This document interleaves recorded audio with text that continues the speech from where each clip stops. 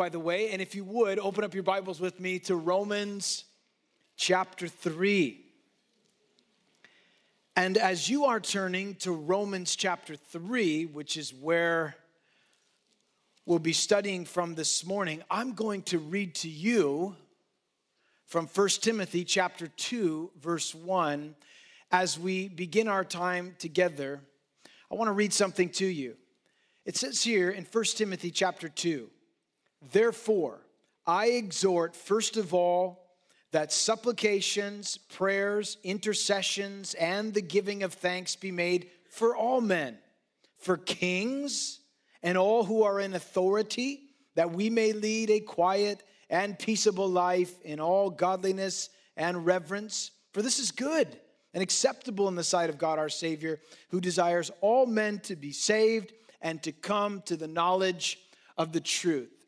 This week, Reverend Franklin Graham issued a call to pastors, to leaders in the church, to take a moment at the beginning of our services and pray for the President of the United States. And that's what we're going to do, because he needs a lot of prayer. I wouldn't want that job.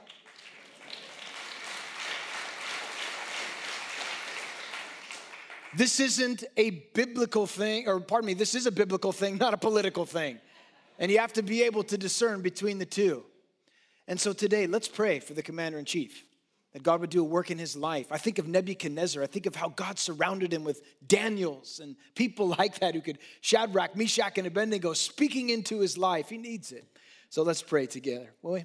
Father, we do come before you now this morning, and we lift up our president to you. Lord, you know all that he has to deal with on a regular basis. Lord, what his wife goes through, what his children go through. Lord, as he is the most polarized figure in the world, it would seem. Father, so much pressure, we can't even imagine what it would be like to have to make the decisions he makes. So, Lord, today we pray as a church, Lord, in obedience to your word for those that rule over us. We pray for wisdom, guidance, direction, discernment. Lord, we pray that his eyes would be turned toward you. And Lord, we pray for unity within our government, Lord, where it is so divided. And God, we just pray, Father, that you would intervene, that you would strengthen him today, strengthen his hands and those that serve alongside of him. In Jesus' name, amen. Amen. Now, Romans chapter 3, and this is definitely a biblical thing. Romans chapter 3, beginning in verse 21, if you would follow along. "But now the righteousness of God apart from the law is revealed, being witnessed by the law and the prophets, even the righteousness of God through faith in Jesus Christ, to all and on all who believe. For there is no difference. All have sinned and fall short of the glory of God, being justified freely by his grace through the redemption that is in Christ Jesus, whom God set forth as a propitiation by his blood, through faith, to demonstrate his righteousness, because in his forbearance, God passed over the sins that were previously committed, to demonstrate at the present time his righteousness, that he might be just and the justifier of the one who has faith in Jesus." The Apostle Paul opened this epistle to the Romans by revealing the details concerning the glorious message of the gospel. Then, beginning in chapter 1, verse 18, until chapter 3, verse 20, he established an open and shut case that all mankind is guilty and without excuse before God, whether you are moral or immoral, religious or pagan, Jew, Gentile, heathen or Hebrew. Every single person alike is born in sin with no way of saving ourselves. We are all under the wrath of God, destined to destruction in hell apart from divine intervention. And once we understand this, it brings us to the realization that we have a serious problem on our hands. And the supreme question becomes, how? How can we come into a right standing with God? How can we know that we have the hope of heaven when we die? The Jews had their answer to that question. They felt that all that you have to do is keep the law. The only problem with that is it's impossible to keep the law perfectly. The law makes us aware of our sinfulness. It can never make us righteous in the sight of God. Now, others may respond by saying, well, I'll just perform good works, and my good works will cancel out the bad works when they're weighed on the scales of heaven, as if there were scales in heaven to weigh out our works, which there aren't. And the problem with this is that we could never do enough good works to be worthy of or earn salvation. That is why Paul stated in this chapter that there is none righteous. No, not one. Someone else might chime in and they might say, well, what if I am sincerely seeking spiritual enlightenment? Am I not seeking God? Will I not be accepted for my efforts and my attempts? Again, the Apostle Paul responds to that question by saying, there is none who seeks after God. All have gone their own way. With the presentation of the irrefutable proof, it becomes clear we need a Savior. The evidence is in, the verdict has been reached, we are all guilty as charged. And like those who heard the preaching of the Apostle Peter in the book of Acts on the day of Pentecost, it says they were convicted, they were cut to the heart, and they said with one accord, what must we do in order to be saved? And that brings us, folks, to the turning point in the book of Romans, as the Apostle Paul reveals how God provided the solution to our insolvable problem concerning salvation. How could we be made righteous? He tells us here, it says in verse 21, but now, the righteousness of God apart from the law is revealed, being witnessed by the law and the prophets. That's a reference to the Old Testament. Even the righteousness of God through faith in Jesus Christ to all and on all who believe. One person referred to this section of Scripture as the heart of the Bible.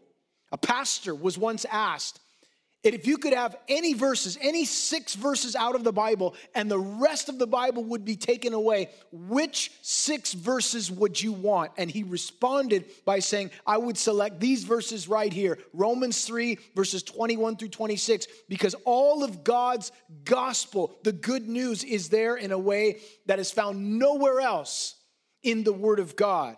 This is probably some of the most important passages in all of the Bible. So pay close attention. In the following verses, the Apostle Paul examines the doctrine of salvation from God's point of view. And it begins with a contrast. He says, but now. We're all guilty. We have no way of saving ourselves. You'd have to keep the law perfectly to be made righteous, and you can't. But now, God has provided his righteousness for the unrighteous sinner, not based upon his or her ability to perform or to keep the law of God, because they couldn't keep it, but by faith in the finished work of Jesus Christ. That is why he says it's apart from the law. It is separate and distinct from the law. And this wasn't some made up false doctrine. This doctrine of salvation and righteousness apart from the law is firmly established within the Old Testament Hebrew scriptures. The Jews had a great reverence for the Old Testament scriptures. However, it did not reveal how to be made righteous in and of themselves, but it did point to a Messiah who would provide righteousness for them. They couldn't achieve it on their own. Within the Old Testament, you have the law. The law reveals God's standard. Here it is. None of us can measure up to that standard, which ushered in the sacrificial system. And the sacrificial system was put in place to reveal a need for atonement for man's sin. But the sacrifices of the Old Testament that were offered were just a foreshadowing of the ultimate sacrifice that would one day come in the person of Christ. Under the law, listen carefully, under the law, God required righteousness from man. But under grace, he gives righteousness to man. By faith in Jesus, in his righteous life, in his righteous act of his death on the cross and his resurrection from the dead, we have righteousness imputed to us. Righteousness is what the Father required. It is what Jesus became. It's what the Holy Spirit convinces us of our need for and what faith secures. By his grace, apart from the law, we can be, and you might want to make note of this important theological word, justification. Justified. We mentioned it at the close of our last study, but in verse 24 it says, being justified freely by his grace through redemption that is in Christ Jesus. How is it that we can have a righteousness apart from the law? Here's how: we can be justified freely by his grace. The word justification, it is such a wonderful, wonderful word. It's a legal term. It's the act whereby God declares the believing sinner righteous in Christ on the basis of the finished work of Jesus on the cross. It is an act of God's free grace wherein he pardons all of our sins and accepts us as righteous in his sight only because of the righteousness of Christ that's been given to us, and we receive it by faith alone. It's the act of God removing from the believing sinner his guilt, the penalty incurred by that guilt, and bestowing a righteousness of Jesus Christ himself in the one who believes. And that means that we now, by faith, not only stand innocent and uncondemned, but actually righteous to the point as if we have never sinned. God justifies us. He looks at us as though we never committed the crime at all. Now, Paul just said, all have sinned and fallen short of the glory of God. But to the person who trusts in the finished work of Jesus Christ, they are justified, and it's as if they never sinned at all. Do you understand that this morning? Can I get an amen to that? Amen. This justification has come to us, the word is freely, gratis, gratuitously. It's nothing that we could do. It's without cause in ourselves. It was free, but it was not cheap. It cost the Father the death of his only beloved Son. Folks, listen. God didn't sit in heaven and look down upon the earth and found something in some people that recommended them to him in order that they might be saved. God gave salvation to us who deserved hell. There won't be one person in heaven who deserved heaven except the Lord Jesus Christ. That's the only person. But there will be all of us who were deserving of hell but are going to heaven because of the grace of God. The grace of God. Grace is that spontaneous generosity from the heart of God without expecting anything in return. You don't have to respond to the grace of God, but it's there available for you. All of this brought about, here's another theological word. We're getting deep this morning. The word is redemption. You have salvation.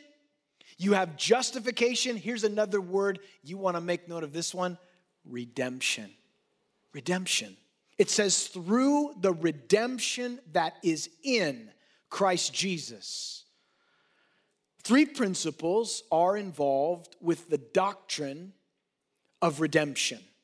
First of all, paying a ransom by the blood of Jesus Christ.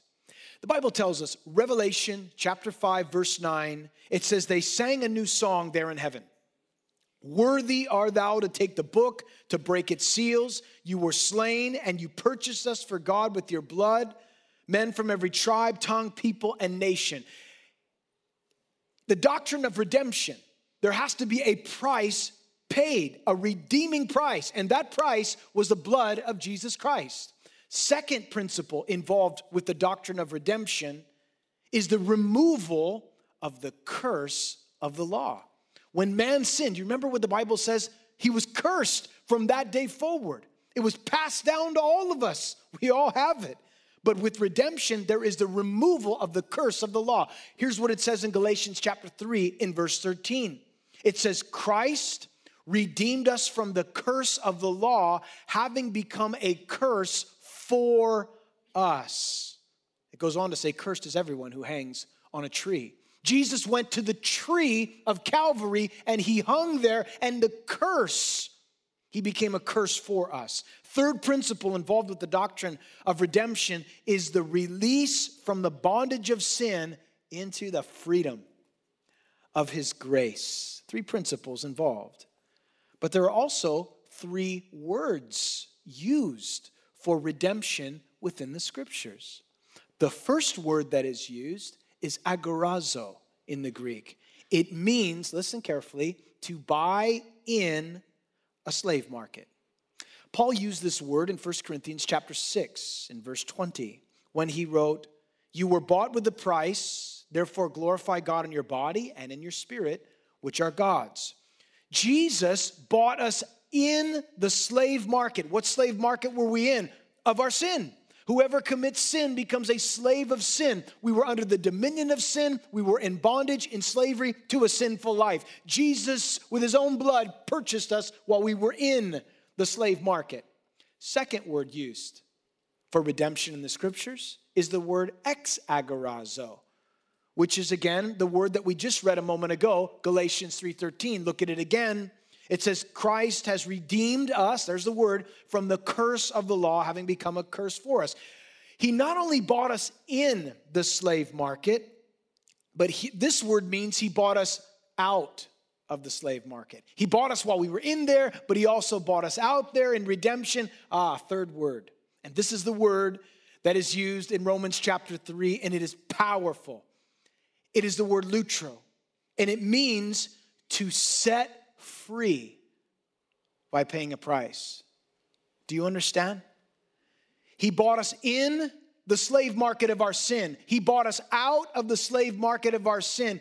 He bought us so that he could redeem us, so that we could be free and never have to be slaves any longer. That's what redemption provides in Christ. You don't have to be a slave to your sin any longer. You don't have to live in bondage to a dominion of sin any longer. Christ purchased you. He redeemed you, so you never have to go back into the slave market of sin. You've been redeemed. Hallelujah. You've been redeemed. You've been bought. In writing to Titus, Paul put it this way. He said, looking unto the blessed hope and glorious appearing of our great God and Savior. Great verse for the deity of Christ, by the way, who gave himself for us that he might redeem us from every lawless deed and purify for himself his own special people, zealous for good works. Peter put it this way in 1 Peter chapter 1 and verse 18 when he said, knowing you were not redeemed with corruptible things like silver or gold from your aimless conduct received by the traditions of your fathers, but with the precious blood of Christ as of a lamb without blemish and without spot. The redemption price was the blood of Jesus. His sacrifice, his atoning work made it possible for a righteous God to justify the believing sinner on the basis that justice had been served. It had been satisfied. Paul explains this process in the next verse. When this passage of scripture is full of theological words that are so significant. Salvation, justification, redemption. Here comes another one, propitiation. Look at what it says in verse 25. Whom God set forth, speaking of Christ, to be, there's the word, a propitiation. Circle that word, make a note of it. Propitiation by his blood through faith. Jesus became our propitiation. He did so by God setting him forth. It literally means, when it says God set forth, it means to place before the eyes, to set forth, to expose to public view. Jesus, when he died on the cross, was placed in public view, open humiliation, dying for the sins that he did not commit. And in so doing, he was our propitiation. The word propitiation is the Greek word hilasteron. It's a word that carried the idea of appeasement or satisfaction. The Greeks, in their culture, had an understanding of this particular word. They used it when they would try to buy favor from their pagan gods, appease them through a means of propitiation, satisfy them in some way by a sacrifice perhaps that they offered. The Jewish people understood what Paul meant because within the Old Testament, this word is also used 20 different times in reference to the Ark of the Covenant and specifically to the mercy seat. Let me take you back for a moment to the Old Testament and help you understand propitiation. God gave Moses specific instructions when the nation of Israel was wandering in the wilderness to construct a tabernacle. A tabernacle, for lack of a better word, was a church in the desert that they would pack up and move wherever the cloud of the glory of God moved. They would set up the tabernacle. The tabernacle was to be a picture of the throne room in heaven, the place of worship in heaven. It was to be symbolic. That is why God was very specific where he wanted everything that was constructed to be placed. It was his house. This goes here, that goes there, this goes here. And one of the things that he told Moses to build was the Ark of the Covenant. What was it? The Ark of the Covenant was the physical representation on the earth of the throne of God in heaven. Inside of that Ark of the Covenant that was made out of acacia wood and then covered in gold, inside of it was the 10 Commandments that God had written on 2 tablets of stone, given to Moses, his law. The law was placed inside of the Ark of the Covenant. Now I'm going to share something with you. Just think about this. All of the Old Testament points to Jesus. The Ark is a type and a picture, listen, of Christ. Made of acacia wood, speaks of his humanity. Clothed in or encompassed in gold, speaks of his deity. What's inside? The law. What goes on top of the Ark of the Covenant? A piece called the mercy seat. It's the lid on top of the ark. It's called the mercy seat. God said in Exodus 25, I will speak to you on the basis of my mercy, on the mercy seat. So one day a year, the high priest, who, by the way, the Bible tells us Jesus is our high priest.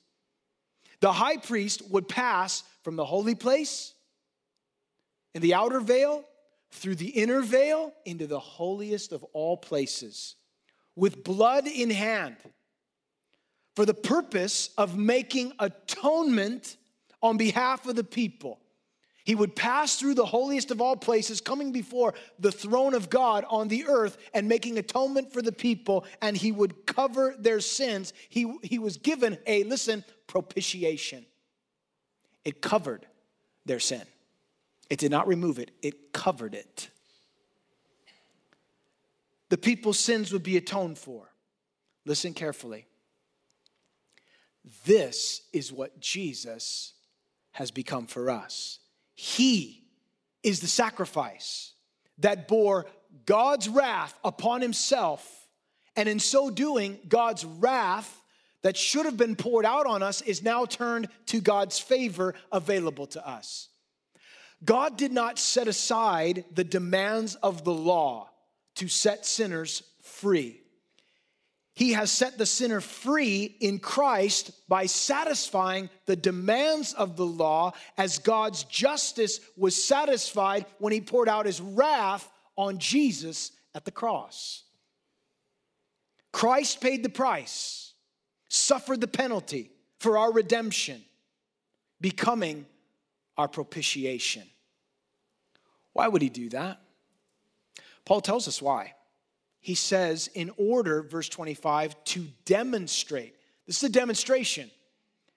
His righteousness, not ours, but his, because in his forbearance, God passed over the sins that were previously committed to demonstrate at the present time his righteousness, that he might be just and the justifier of the one who has faith in Jesus.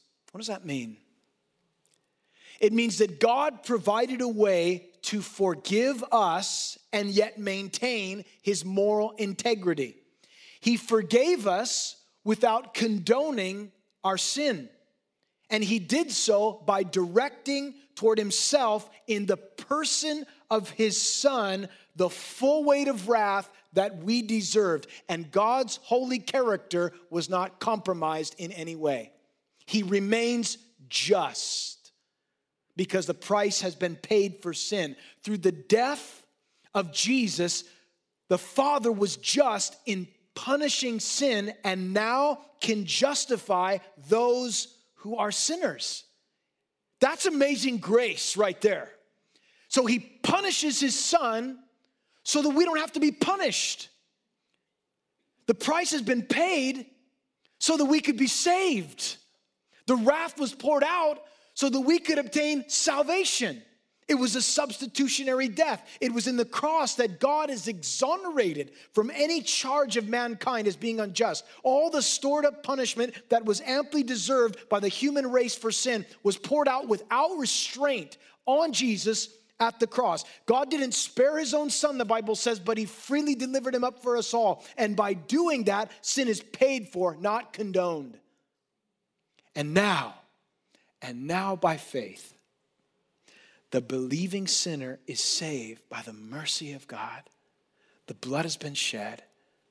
God speaks to us on the basis of his mercy. He gives us what we do not deserve. And Paul says here, because of this, God is just, and at the same time, he justifies. When you really think about this, and when you really dive into this, it's a mystery. I mean, it's a mystery that I believe heaven will unfold to us, but this mystery is solved in the person of Christ. He is the key to unlocking all that this means in our salvation, our redemption, our justification, being our propitiation. Christ's death on the cross propitiated, satisfied God the Father and reconciled man back to him. The way to a right relationship with God today, it's not your attempts at being a good person. It's not your religious effort. It's not our efforts in humanitarianism or service projects that makes us righteous in the sight of God. It's recognizing that you're a sinner and I'm a sinner, that we are sinners. Lost, destitute, without the ability to save ourselves, and then humbly coming by faith and trusting in Jesus, then we are justified by his grace, for we have been redeemed by his blood, for he has appeased the Father by offering himself as our propitiation, us unworthy sinners. And why do all of that? Here's why. Because he loved you. Because he loves us. Do you think that God offers you salvation because of all the things you've done? Folks, listen, you couldn't do enough. I could never do enough. One of the emotions that should be produced in the heart of the person who begins to understand how they are saved, what they're saved from, and what they're saved unto, you know what the emotion should be? You know what the response should be? I'll tell you, humility. Total humility.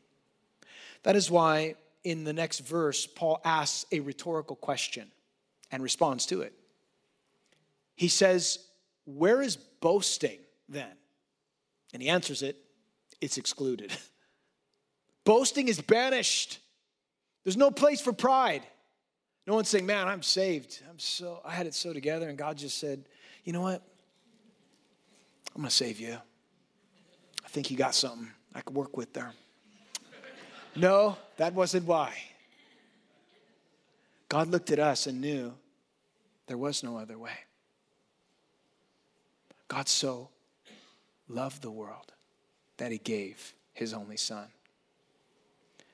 Paul wrote this in a parallel passage as it related to the omission of boasting when he said in Ephesians chapter 2, listen, by grace you've been saved through faith.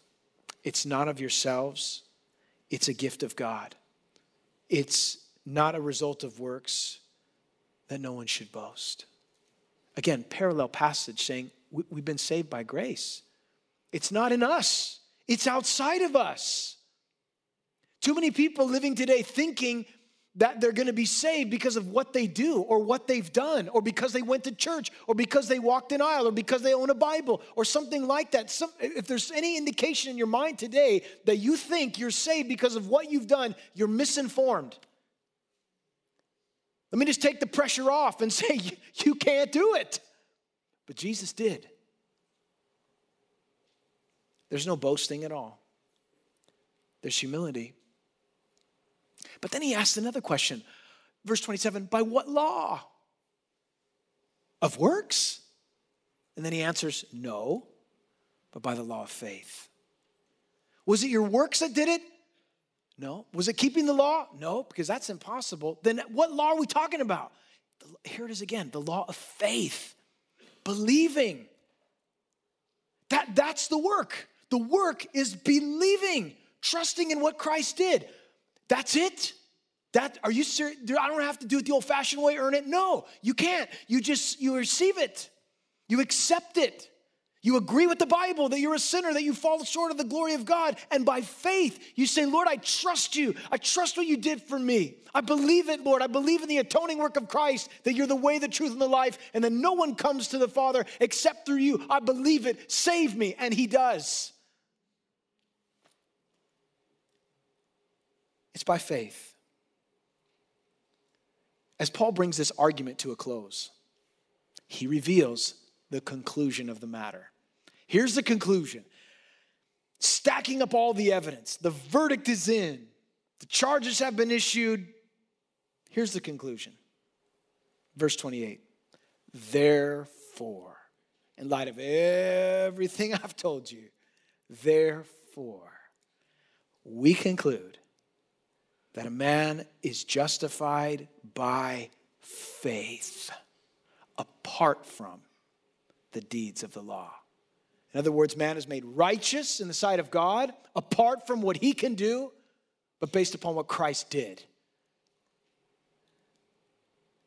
And then he asked the question, and this was important because this was one of the divisive issues, even within the early church. Verse 29, or is he just the God of the Jews only?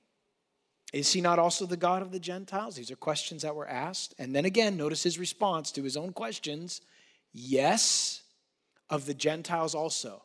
Since there is one God who will justify the circumcised by faith, that's the Jews, and the uncircumcised through faith, that is the Gentiles. Do we then make void the law through faith? Certainly not. On the contrary, we establish the law. There were Jews that would read this epistle and thought, he's the God of the Hebrews. He's the Hebrew God. He's the Jewish God. Not the God of everyone. No, Paul said, listen, he's also the God of the Gentiles.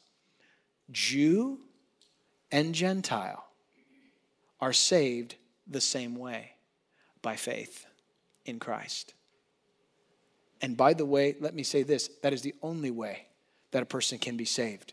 Regardless of what country you live in, what background you came up under, Jesus made it emphatically clear. He was the one way to salvation. Not one of many ways, but the only singular, exclusive way to heaven. That's what he said.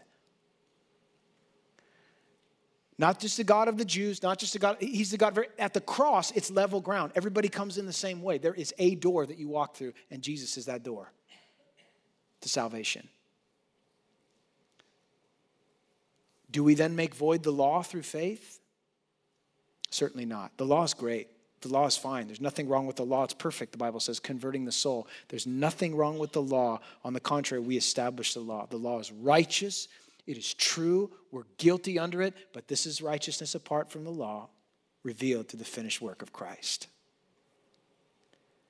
This incredible provision of salvation, according to the plan of God, eliminates a few things. Number one, it eliminates pride.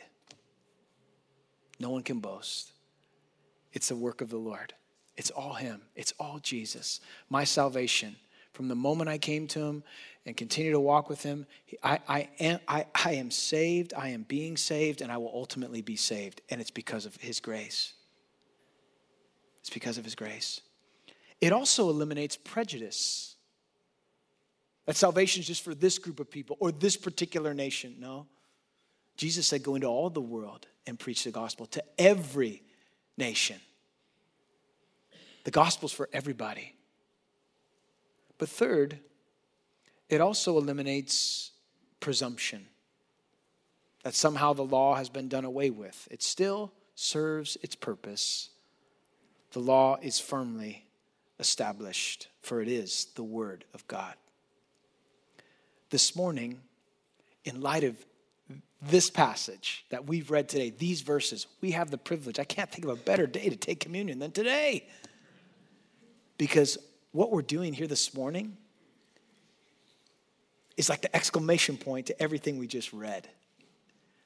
This is the symbolic meaning, a reminder to us of our salvation, redemption, justification, propitiation, and ultimate glorification. This is a reminder to us. Now listen carefully. If you're here this morning and you don't know Jesus Christ as your Lord and Savior, the Bible does give some warning concerning taking communion in a way that is unworthy. That is, if you're not a Christian, communion's not for you. It's for the believer. And there is some warning about a person who would take it in a way that was not a believer and that you shouldn't. In other words, if you're not saved, when communion comes by today, just let it pass you by. Don't partake of it. There's a warning concerning it. But I want to give you another suggestion. Why not call upon the name of the Lord today? Why not agree with what the Bible says? That you, like everybody else who has ever lived, is a sinner in need of a Savior. And Jesus is that Savior. Ask him to forgive you of your sins. He's already paid the price. Come to him by faith. Say, Lord, today's the day. I want to serve you for the rest of my life. I may not understand everything, but I understand you died for me and you rose again and you're the only way to salvation, and I want salvation. And you receive that by faith. And you will be saved. And then when communion comes around, you can take it. Because it'll mean something to you. Because you'll be a child of God.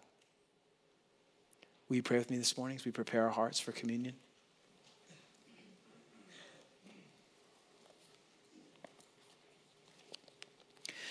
Heavenly Father, we do thank you and praise you for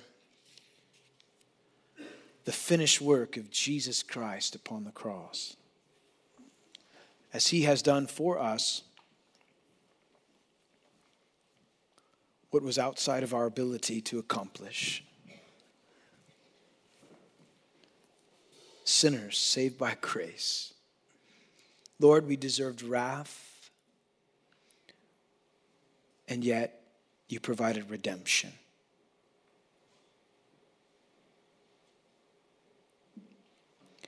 We deserved punishment. You provided freedom. And Lord, today we want to honor you and remember the work that you did for us. Lord, meet us here this morning. Give us a greater understanding of the work and the power of the cross of Christ and all that it means. In Jesus' name, amen.